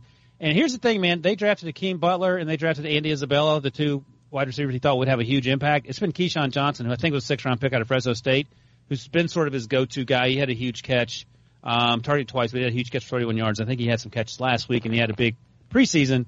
So this team might be better than we thought they were. The Ravens are clearly better than we all thought they were, and by a large margin. But I think the Cardinals are actually they might win 6 games, 6 or 7 games. What was the over/under? Do we know? 5.5. Okay, yeah. So maybe I'm not that far off. 7 would be a stretch. 6 seems about right. Yeah, maybe. They got a pretty tough schedule. I mean, the NFC West might be back to being the toughest division of football. Because, at least the Cardinals are going to give you something. They're keeping it close to these 2 teams. They're 0-1-1 now. Panthers and Seahawks at home, they could go 1-1 or 2-0 in those games. That wouldn't be crazy. I feel like they could beat the Panthers given Cam's struggles. And then they're at the Bengals and have the Falcons at home. I mean, they could rip off a couple of wins here. I don't understand. I really don't understand why Cliff Kingsbury is the least aggressive human being on the planet and why he doesn't push tempo and doesn't play with this high octane offense until the fourth quarter. You could see it. I mean, they kicked before the fourth quarter, they kicked a 22-yard field goal, a 21-yard field goal. And that is, how many is that now? My God. Yeah. He's kicked field goals from 4th and 1 at the 4-yard line, 4th and goal at the 3-yard line, 4th and goal at the 2-yard line. And they're trailing in all these situations. They got 5 field goals inside the 5-yard line. It's insane. And then he finally starts going with moving the tempo with Kyler Murray and David Johnson. He's throwing to Christian Kirk. It looks like a fun offense. If they did that for the whole game, this team could throw up some numbers. I just don't really get what they're doing. Well, and the crazy thing here is that Cliff Kingsbury is the one holding the team back right now. It's like you hired this guy because he's got this innovative offense, because he's a risk taker, but now he's not taking any risks. So half the reason you hired him, he's now worthless. He's not doing. Nobody kicks field goals 3 times from inside the 5-yard line when you're trailing all 3 times that you were inside the 5-yard line. That's just insanity. I mean, that's maybe what old Vic Fangio would have done, but new Vic Fangio shouldn't. Cliff Kingsbury shouldn't. It was just embarrassing that he didn't go for it. And I do want to throw one thing in on the Lamar Jackson stat that you started off with, Brinson, about being the first player with 250 passing yards and 120 rushing yards. NFL stats are only the regular season. Colin Kaepernick did it in a playoff game against the Packers. That's a good point. That's a good point, John. I think the Ravens are, by the way, just head and shoulders above everybody else in that division right now. I mean, with Ben hurt, the Bengals looking like trash, the Browns' offensive line being a problem. If the Browns don't win tomorrow night, the Ravens might clinch the division by like Halloween. I mean, who would have thought this would be the easiest division to clinch? The Ravens are 2-0, and before the Monday night game with the Browns, the rest of the division is 0-5. By the way, Kyler Murray passed for 349 yards in this game. He joins Cam Newton, 2011, as the only quarterbacks with at least 300 passing yards in each of their first 2 career games in NFL history. Lamar, who had 119 rushing yards in week 11 last year, is just the 4th quarterback since 1970 with 2 career games of at least 115 rushing yards, joining Michael Vick, who had 6 of them, Randall Cunningham 2, and Bobby Douglas 2. I mean, Lamar Jackson is, I get it, he's still developing as a passer, but he's looked pretty good, and he is still, he's putting up historic numbers for what he does. Moving along to Sunday Night Football, where Daddy made a little cash on the Falcons. Whew, needed it. Did you call yourself Daddy? Get back game, yeah. Sorry. Okay. Just making sure. Right. Papa made some cash. Papa's better. Don't call yourself Daddy. That's a one-time thing. Okay. All right. It sounds weird when you say it out loud. It sounded fine in my head. Daddy? When you're like, don't call it like you say. Can we call you Papa Smurf? Daddy? Can you please stop saying Daddy, Sean. That's really creepy. It sounds like you're asking Ryan if he's your father. Like, Papa? Anyway. Weird foreign film. Yeah, it's got dark quick.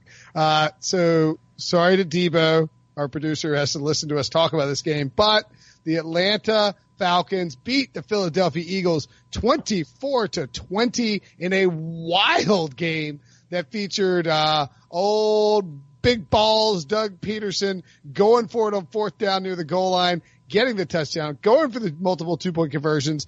And then it looked like Carson Wentz just playing hurt with busted ribs, storming back, leading the Eagles. He finishes with 231 passing yards, had two interceptions that were bad, but a huge touchdown pass, an incredible 3rd down conversion late in the game. And then all of a sudden the Falcons are down to a 4th and 3. And they go for it instead of punting. Thank God, Dan Quinn. They throw a screen pass to Julio Jones. He gets in the open field and he turned on the afterburners. He topped, according to Next Gen NFL Stats, top 20 miles per hour from a screen pass at the Eagles' 40-yard line. That's pretty insane.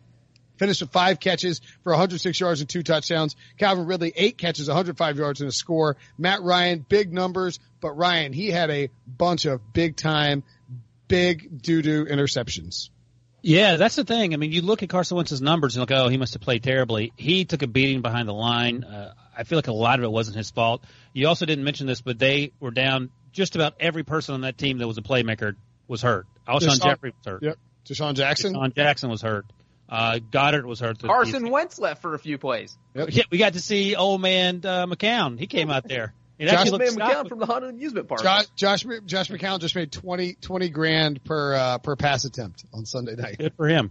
So you look at the stat line and go, oh, Carson Wentz had an off night. He really didn't have an off night. I thought he outplayed Matt Ryan. Matt Ryan threw, and you tweeted this a couple times, I think the last interception you called the quack, and it was an absolute duck. No business throwing it, or at least throw it. Oh, no. That wasn't the last interception. That was the one where Jim Schwartz brought the house.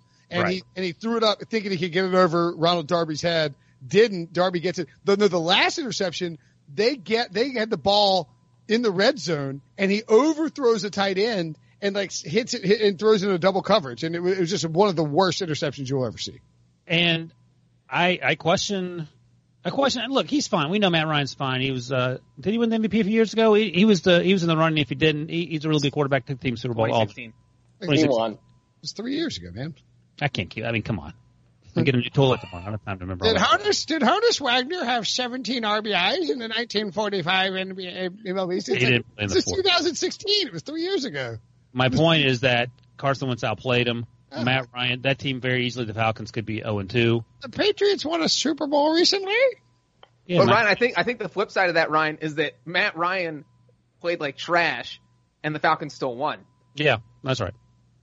So maybe how about the Falcons finally being able to close out a game against the Eagles, because we've seen them in the playoffs, and then that season opener. I'm going to pull a Ryan here. Was that just last year? Where they've lost in those end zone situations with Julio Jones and all that. So how about, for Falcons fans, for a team that has been unable to win close games, this had to feel good. And I just want to point out, on Thursday, they once blew a 28-3 lead in the Super Bowl. Did that happen? I can't. Was that 1930? I do want to point out what's funny to me is that the Bucks Panthers game was on Thursday night. So on Friday's podcast, I definitely said, and I feel like you guys agreed, that it looked like the Saints were clearing away the best team in the NFC South, and this wasn't going to be competitive, and just how fast things. The Bucks are going to win the division. How fast things can flip in the NFL. One Drew Brees injury, one Falcons win over the Eagles, and suddenly it's anyone's division. Jameis Winston is the best quarterback in the division. Did not see that coming. Matt Ryan, by the way, 5 interceptions so far this year in just 2 games. Only had 7 all of last year. The biggest problem, I think, for the Falcons is that, and their defense played okay. They got Takarius McKinley was really good, got a ton of pressure. The Eagles' offensive line was all beat up. Again, those weapons that Carson Wentz was dealing with, he was pulling off some magic on third down. But the Falcons, used their first round pick on Chris Lindstrom and then traded back up to get Caleb McGarry. McGarry was carted off and then somehow came back on the field and kept playing. I don't know that they're going to get 2 full seasons out of those guys. Lindstrom are obviously already on IR. If that offensive line is bad, the Falcons are going to have a hard time, I believe, winning a bunch of football games. But hey, look, you got to stack wins in this division right now, because it is it's wide open, man. Anybody can win this division. Panthers are not dead anymore. 0-2. Cam can get going. They don't have a quarterback. Just get Cam healthy. They'll be fine. Oh, is that all you can do? Okay. No, easy. They should have thought about that earlier. Speaking of teams that don't have a quarterback, let's check in on my Super Bowl winner, the Minnesota Vikings. Currently captained by Kirk Cousins, who went 14 of 32 for 232 yards, a touchdown, and 2 interceptions, one of which was just a horrendous Matt Ryan level interception. Thank God Dalvin Cook at least made me feel good about my life. 20 carries, 154 yards, and a touchdown. And if you're an Aaron Rodgers owner or a Packers fan, you should be feeling good as well, because Aaron Rodgers looked pretty awesome against a very good defense in the Vikings. 22 of 34 for 209 yards and 2 touchdowns. They really eased things back once they had a 21-0 lead, ran the ball and played a bunch of defense. 23 carries for Aaron Jones, 116 yards and a touchdown. The Vikings could have won this game. They had a touchdown that was called back, and they missed an early field goal, and it really put them in a hole, 21-7 at halftime. They couldn't climb out.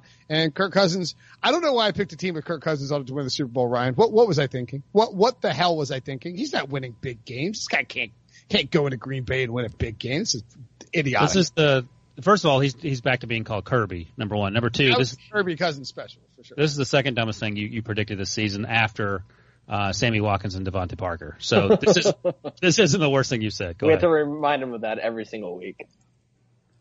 Sammy Watkins had 49 receiving yards. Let's just check on Mr. Yeah. They scored EJ 0. loves when you Google in the middle of the pod. The thing is, Kirby Cousins doesn't have to beat. Oh my God! Did you see Devontae Parker's line today? No, but I saw the score. 7 targets, 0 catches. I thought. Yeah, so you're right on track with that. All right, back to Kirby. I was going to say, Kirby Cousins, the good thing for him and Brinson Super Bowl pick is that he might not have to beat anyone good to get the Vikings to the playoffs. They play the Raiders, they play the Giants, they play the Lions, they play the Redskins. So they have a lot of winnable games.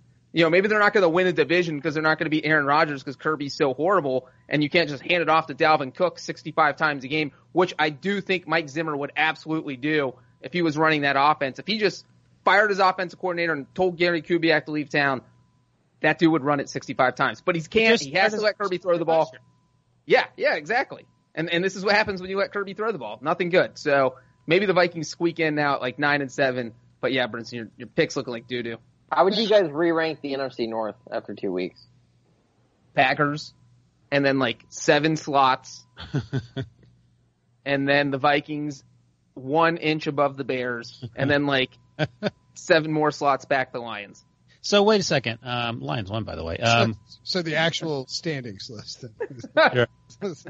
So wait a second. They're paying. They're paying 1-1. They're paying Kirby Cousins $85 million over 3 years. Yeah. They could have just kept Case Keenum for $15 million to do exactly what John's saying they need him to do, which is turn around and hand the ball off. So what's the point of having Kirby if he's going to be a hander offer? Let me just say, I wrote that this past Monday about why are they paying all this money? They just want to hand off. And I got attacked on Twitter by Vikings fans. I'm going to tweet at all of you guys this week. I'm coming at you. By the way, Mike Zimmer is wondering the exact same thing. So it's a valid question. Look. Why can't the Packers defense just be really good? Because I think that might be the case. I mean, like the Packers defense didn't play Kirby Cousins last week. Yeah. Yes, we know that. I just by the way, Brinson, I didn't read the standings. Wow. The Lions are in second place. Yeah, I was just going to say that too. Are you suggesting that the Packers didn't play the same team twice to open the season, Ryan? That's bold. The Packers get the Broncos next, as I mentioned. Did I mention that game yet? Take the under on that game. It's 43.5. Take the under. These are two good defenses. Nobody's scoring any points. And Vic Fangio definitely knows how to coach against Rodgers. He's been doing it a lot recently. All right, I thought you were being sarcastic, but yeah, you're 100% right.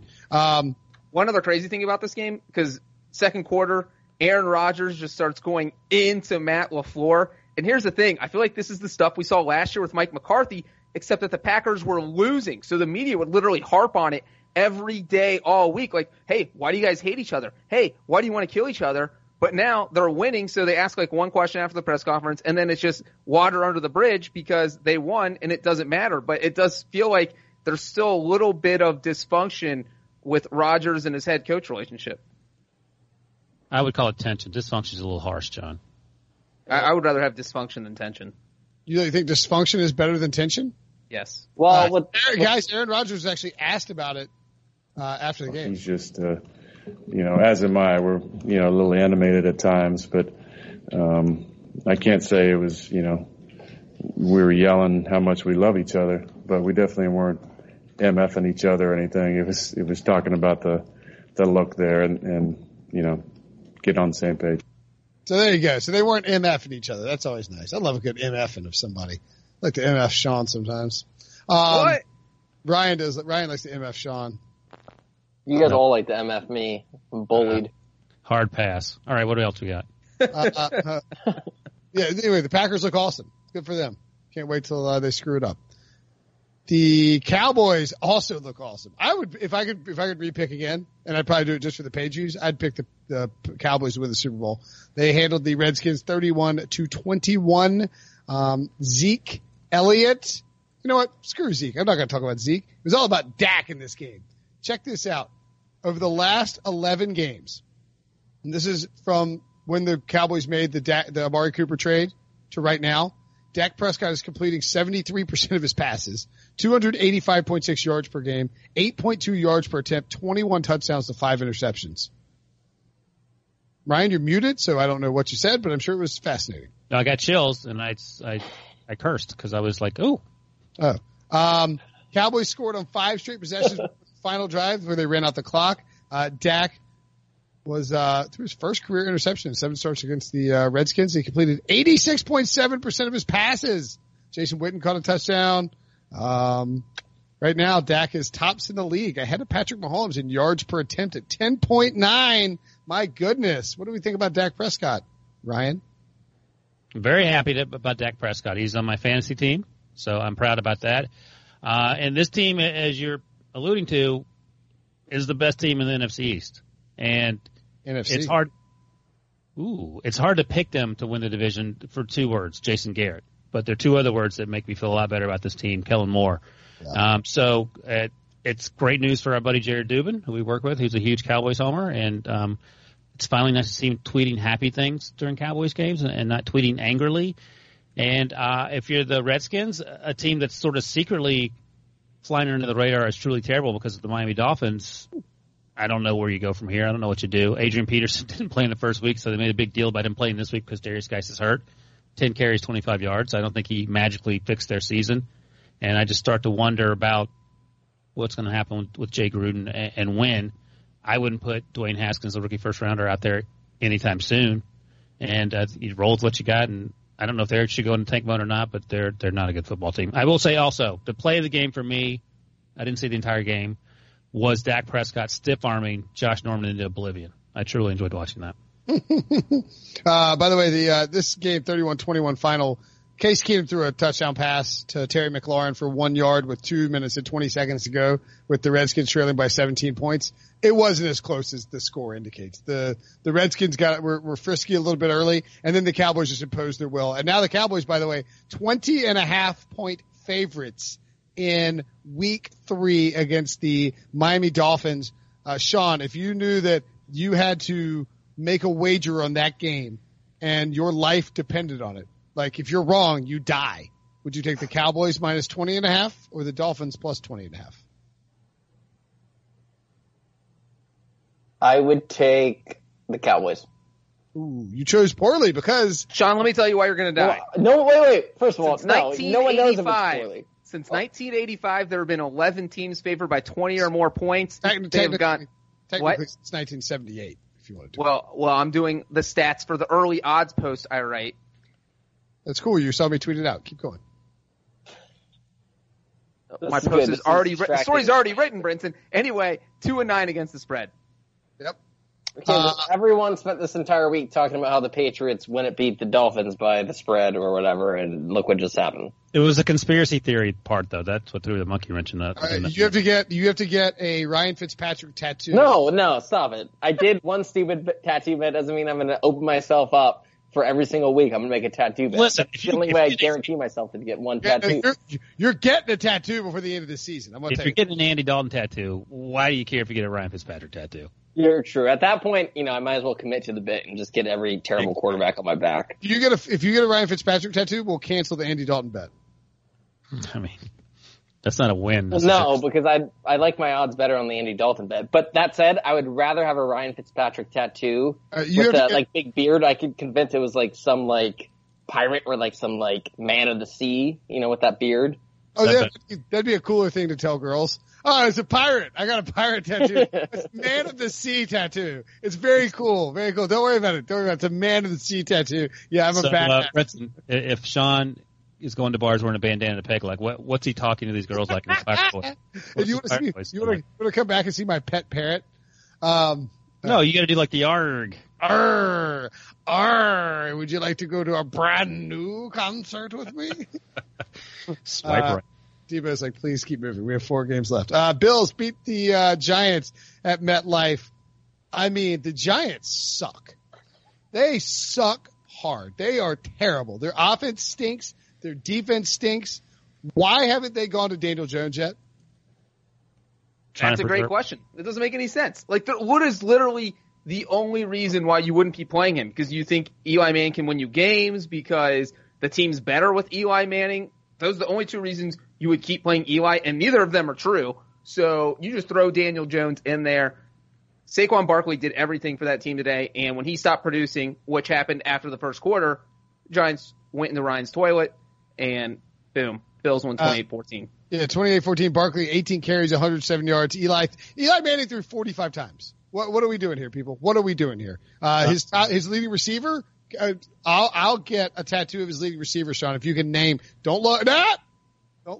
If you can name who his leading receiver is, I'll get a henna tattoo of it.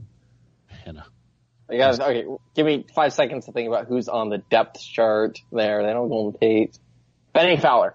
You're cheating. You looked. It was already open, by the way, when you brought up the game. So. Hey, by the way, Janoris Jenkins, the cornerback, after the game, blamed the Giants pass rush. I got it.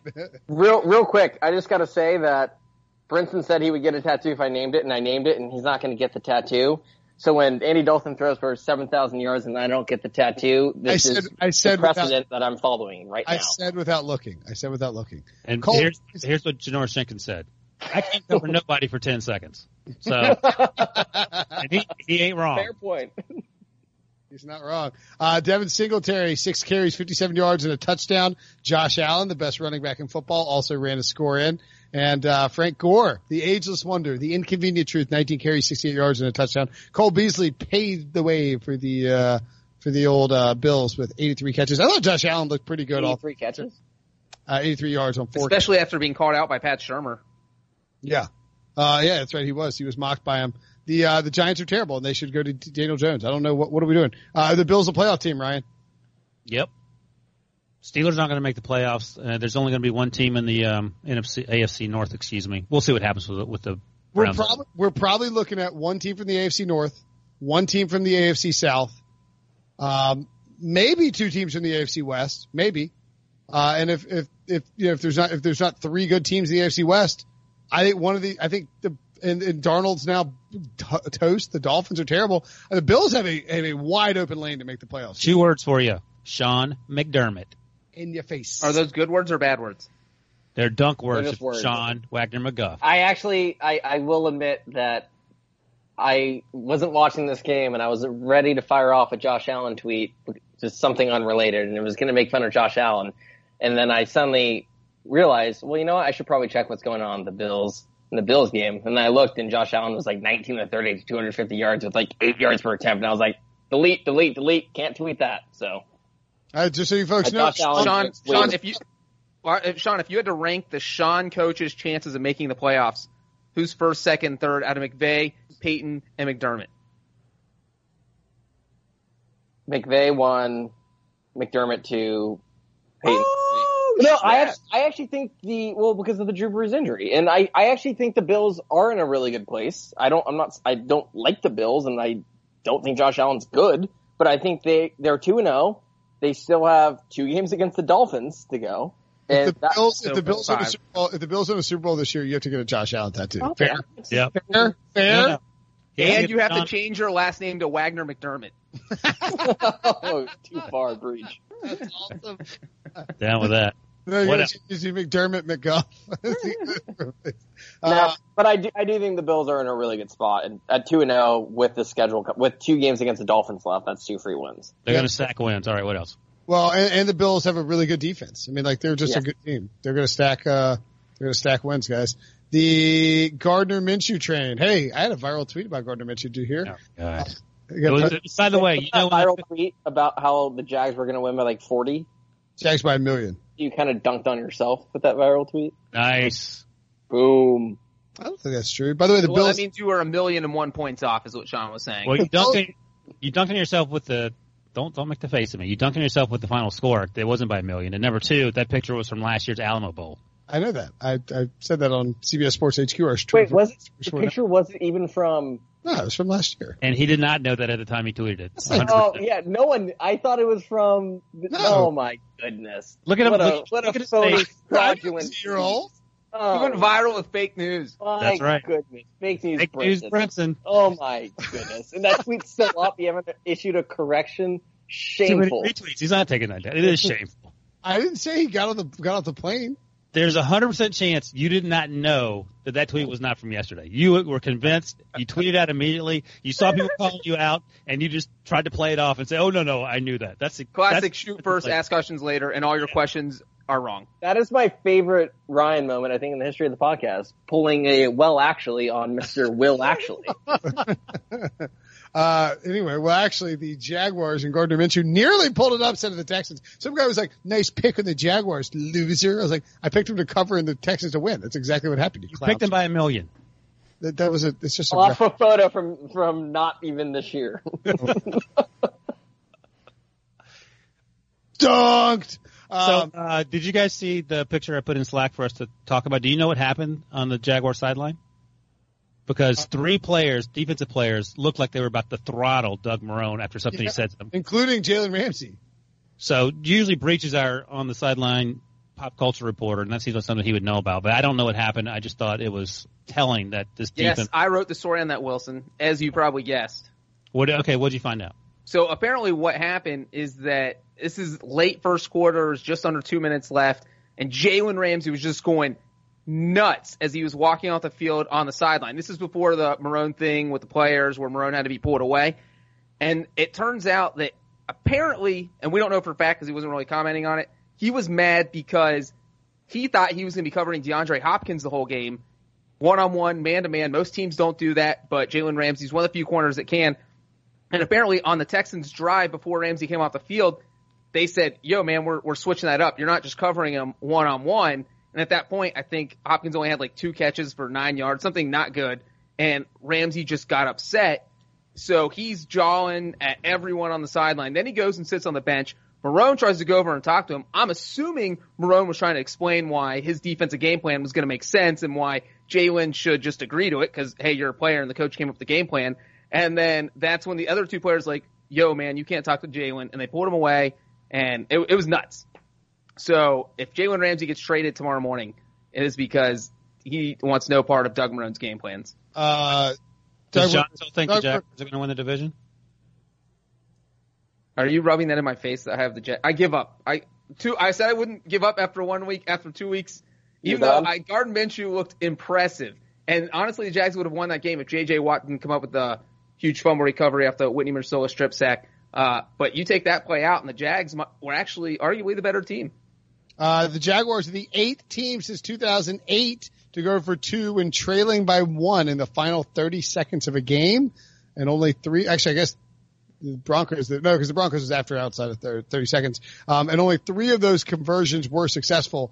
It's pretty telling about your season when you're Doug Marrone, you go down there and you're like, bleep it, we're going for 2, right? Like, you know you're desperate. You know that the Texans are probably a better team overall. 31 seconds left in that Broncos game when they did it. So actually it was very close. And Gardner Minshew, they took it out of Gardner Minshew's hands. They gave it to Leonard Fournette. Leonard Fournette dove for the pylon, and he came up just short. Minshew finished 23 of 33 for 213 yards and a touchdown. But did he come up just short? Yeah, he did. He did. Duke Johnson was not used a whole lot. DeAndre Hopkins was not used a whole lot. And the defense played a great game against Deshaun Watson, 16 of 29 for 159 yards. And the defense did their job. They held the Texans at 13 points, and the offense couldn't muster more than 12. That's a tough loss for the Jaguars, who are now 0-2, and probably the worst team in that division. Who lasts longer? John mentioned Ramsey might get traded soon, but Marrone or Ramsey? Marrone's first coach fired for sure if the Jaguars keep losing. They're going to keep losing. They probably are. I thought Minshew did pretty well. By the way, my Aunt Susan, shout out to Aunt Susan, sent me a text. Was like, she got invited to a Facebook group. She lives in Jacksonville. It was Cougar Moms for Minshew. Oh, I thought you were going to say she got invited to the Pick Six. I thought that was a setup for the Pick Six Facebook group, which everyone should go join. I thought you were going to say you mailed her Sean's dad's shirt. No, it was a setup for the Pick Six podcast Facebook. Breech, my dad sometimes listens to this, and now you just ruined what the delayed birthday present is. He was never getting it, Sean. Jaguars have the Titans at home, then they're at the Broncos, at the Panthers, and the Saints at home. That is a problem for them. Staying in the division, the Indianapolis Colts and Jacoby Brissett held off the Tennessee Titans 19-17. No thanks to Breech. One, Mr. Adam Vinatieri. Have you already written his career? It sounds like, I believe, he's going to retire and walk away from football. Vinatieri's an awesome guy. I interviewed him at the Super Bowl. Really nice fella. Likes to hunt out in his farm. Said we could come out and hang out one time, and we didn't do it. John hung out with Vinatieri much longer than you did because I was there taking photographs, so don't try to... because John's like, my dad's a kicker. And then they're like, oh, that's so cool, bro. Like, oh, man, I remember you were running around like a little kid. And he's like, my dad's not really a kicker. I've been lying to you. I'm just a psychopath. And then they talk to me. Man, this was a sad day because, look, I tweeted out after he missed his very first extra point, I said, I would not be surprised if he retires because you're 46. There are so many issues. Once you get the yips at that age, you see it in golf where people just start shanking everything. And it's not that he's shanking because the kicks aren't missing by a lot. But you start watching the film, you've seen everything, you've done everything when it comes to kicking technique, and you're that age, you can't figure out why it's missing, you can't fix it. It's just something you just say, you know what, I've done everything I can do in football, and there's no reason I'm hurting the team. I mean, they would have beat the Chargers last week if Vinatieri didn't miss kicks. They almost lost this game because of his missed kicks. And when you start costing your team games, that's when you know it's time to hang it up. So by the time people listen to this on Monday, there is a very real chance he's done. He's done. He told. Yeah, he refused to talk. Yeah, go ahead. He told Stephen Holder of the Athletic. He said, "You'll hear from me tomorrow." And he said, "We don't talk to you tomorrow. You don't have a media thing." He goes, "Yeah, you will." In other words, like he's going to come in and tell the Colts that he's got to walk away. His last 3 games, including the AFC wildcard game, week 1 and week 2, he is 1 for 4 on field goals and 3 for 7 on extra points. Is that good? Brinson, that is not good. And he missed 2 extra points just in this game, in a game the Colts won by 2. So it's just been a struggle for him. And it is weird because he is literally the oldest person in the NFL. He's been playing since 1996. He's hit huge kicks that we all know about, the snow kick against the Raiders, 2 Super Bowl winners. And for the Colts, like if you would have asked a Colts fan, if you would have told a Colts fan on August 1st that Andrew Luck and Adam Vinatieri were going to retire within 3 weeks of each other before week 3, what kind of look do you think they would have given you? Like, headbutted you because you were so crazy? That's not a look. A headbutt is not a look. It can be. Headbutt is or they took the flux capacitors at Ryan Bennett after he fell off his toilet and you got in a time machine? Yeah, they'd hit you with Ryan's toilet. What are you doing, Biff Tannen? Get out of here.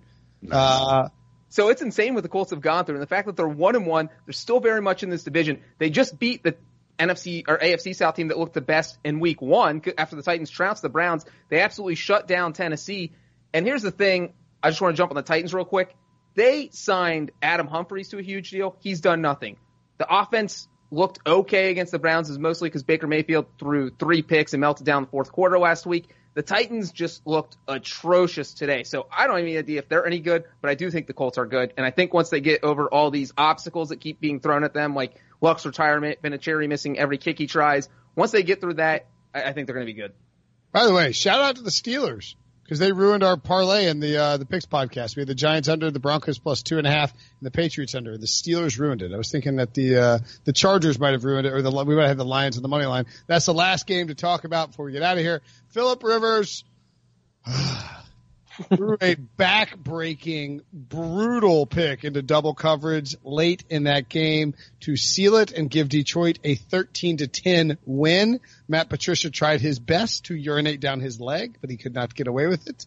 And Phillip Rivers peed on himself more back. And the Lions won 13-10 in just a bleh game that featured one incredible toss down the field from Matthew Stafford to Kenny Golladay to put the Lions up. Austin Eckler is a boss. This guy is playing his ass off this season. What do you think Melvin Gordon did on Sunday? I think he kicked back and smiled and played some. The Chargers are probably hoping he practiced field goals because that's the only way he's getting on the field for that team. Nice. I mean, what are the Chargers doing? They got their punter out. It's not like this is week 9 and your kicker got hurt accidentally warming up. Your kicker's been hurt since the start of the season, and you're not even going to go out there and look for something. And now the Colts, a team that you almost lost to, except their kicker sucks, is going to be out there looking for a new kicker too. So you got to go find. I mean, what are the Chargers doing? What is this team's problem? I hate this stupid team, and I'm so glad I didn't pick them to win this stupid division. God, I hate this team. And let me just say real quick, it made no sense to have your punter be the kicker. There's a reason this does not work in the NFL. The last team to try it to start the season, barring injury, middle of the season, the last team to go week 1 with a punter as their kicker was the Atlanta Falcons in 2006. Same thing happened. They made it 2 weeks. Their punter, who was also kicking, only made 50% of his kicks, went 3 of 6. Boom. He got pulled. They went out and got an actual kicker. And that's what the Chargers are going to do because they made this dumb decision. They should be 2-0, but their punter kicker missed 2 field goals. So they deserve everything that they're getting for putting a punter at kicker. Punters don't kickers. It's called a picker, but it's not called the other. It's not called the other. Kenny Golladay, quasi breakout game, by the way. 8 catches on 10 targets. That's definitely a breakout game. He's awesome. Yeah, he was on Sean's fantasy team last year, and he dominated me every time. I don't even remember that, but Ryan remembers that because he probably went off against. I knew I had Robert Woods because you complained about him every single time I faced you. Terry Johnson. Matthew Stafford looks like he might be fantasy relevant again. Am I crazy? With Ben and Brees out and maybe Carson Wentz banged up, I think Stafford's a guy you could start. Rivers had a big game, but no touchdowns, 1 interception. The Chargers, a bunch of losers. They're a bunch of losers. They're 1-1. Settle down. I feel like there's a lot of bad football teams. They're not winning anything. They can make the playoffs as a wild card team. They're in that Bills conversation for the not with the Bills. It's hot. Broncos, baby. What? Broncos are they're 0-2, but I mean they can make it. Anyway, let's. That was a weekend. There are 11 teams that are still unbeaten. In my mind, they're 1-1. I'd already You forgot they lost to the Raiders. Sean, so who are the 0-2 teams that'll make the playoffs? Well, you will find out about it this week when I write an article that will be running on Wednesday. As I informed you via text. Well, actually, we don't even hash this out over the podcast. Can you just figure it out? Because it's on budget as me, and I just want to know if I'm going to write it or not. I emailed our editor and said that. Okay, but he sent out budget tonight. Yeah, I replied and said, I'm doing it. He said, he blamed you and said you didn't tell him that. And I was like, I don't know. Say Sean doesn't care about anything. Anyway, we'll do 0-2 teams. You know what this ends is that none of us writes it because we probably both think the other person's writing it. I'm writing it. Okay, I'm not writing it then. Again, I'm saying I'm writing it. 1:49 in the morning. Anything else to add from this week, guys? Breech, I know Breech is sitting on a little nugget. If you got a nugget to extend Ryan's hellscape, that'd be great. I've got nothing except that the Browns play tonight, and I hope they win because next week they play the Rams and Sean McVay, and Sean McVay's never lost to an AFC team. He's 8-0. That's a great nugget. That could still happen even if the Browns lose tonight. Well, I know, but if they lose on Monday night, then they are 0-2, and then they're playing McVay and falling to 0-3. That's why they don't want to lose on Monday night, Sean. So if they lose on Monday night, they have a better chance of losing next week? I'm saying they're losing next week no matter what, so they better win Monday night. All right, I want to get out of here as much as Ryan. What is the opposite of a fun fact? Because that's what that was. John's was fun. Sean. I didn't offer a fact. Exactly. Sean's ruining my fact. That's what happened. Yes. Yeah. This is calling into question. This is a logical fallacy going on. We got to get out of here. This is why you can't have fun facts. Because you even took a fun fact that Breech brought to the table. I'm pointing out why it's not. And made it less fun. I don't understand how. Okay, I don't want to get into this. I'm with Ryan. That's right. You can't ever have another fun fact in your life, unfortunately. Sorry, Sean. For Ryan, I'm going to come with some fire tomorrow night. Just wait for it. The fun facts will be flying all over the place. He's going to be like, Sean McVay went 8-0 against AFC. Fun fact. Google Jets trivia. Speaking of the Jets and Sam Darnold, maybe we'll save it till after the Monday podcast. Did you guys hear a little Monday Night Football or a little Good Morning Football shout out on yours truly? You have mono? No. You about my makeout skills? You hear about that? Oh, yeah. Does this relate to you calling yourself daddy? No, it does not. Please stop saying the word daddy. It's a little high pitch. Okay. Let's get out of here. We'll talk Daddy in the podcast. Oh my God. Daddy.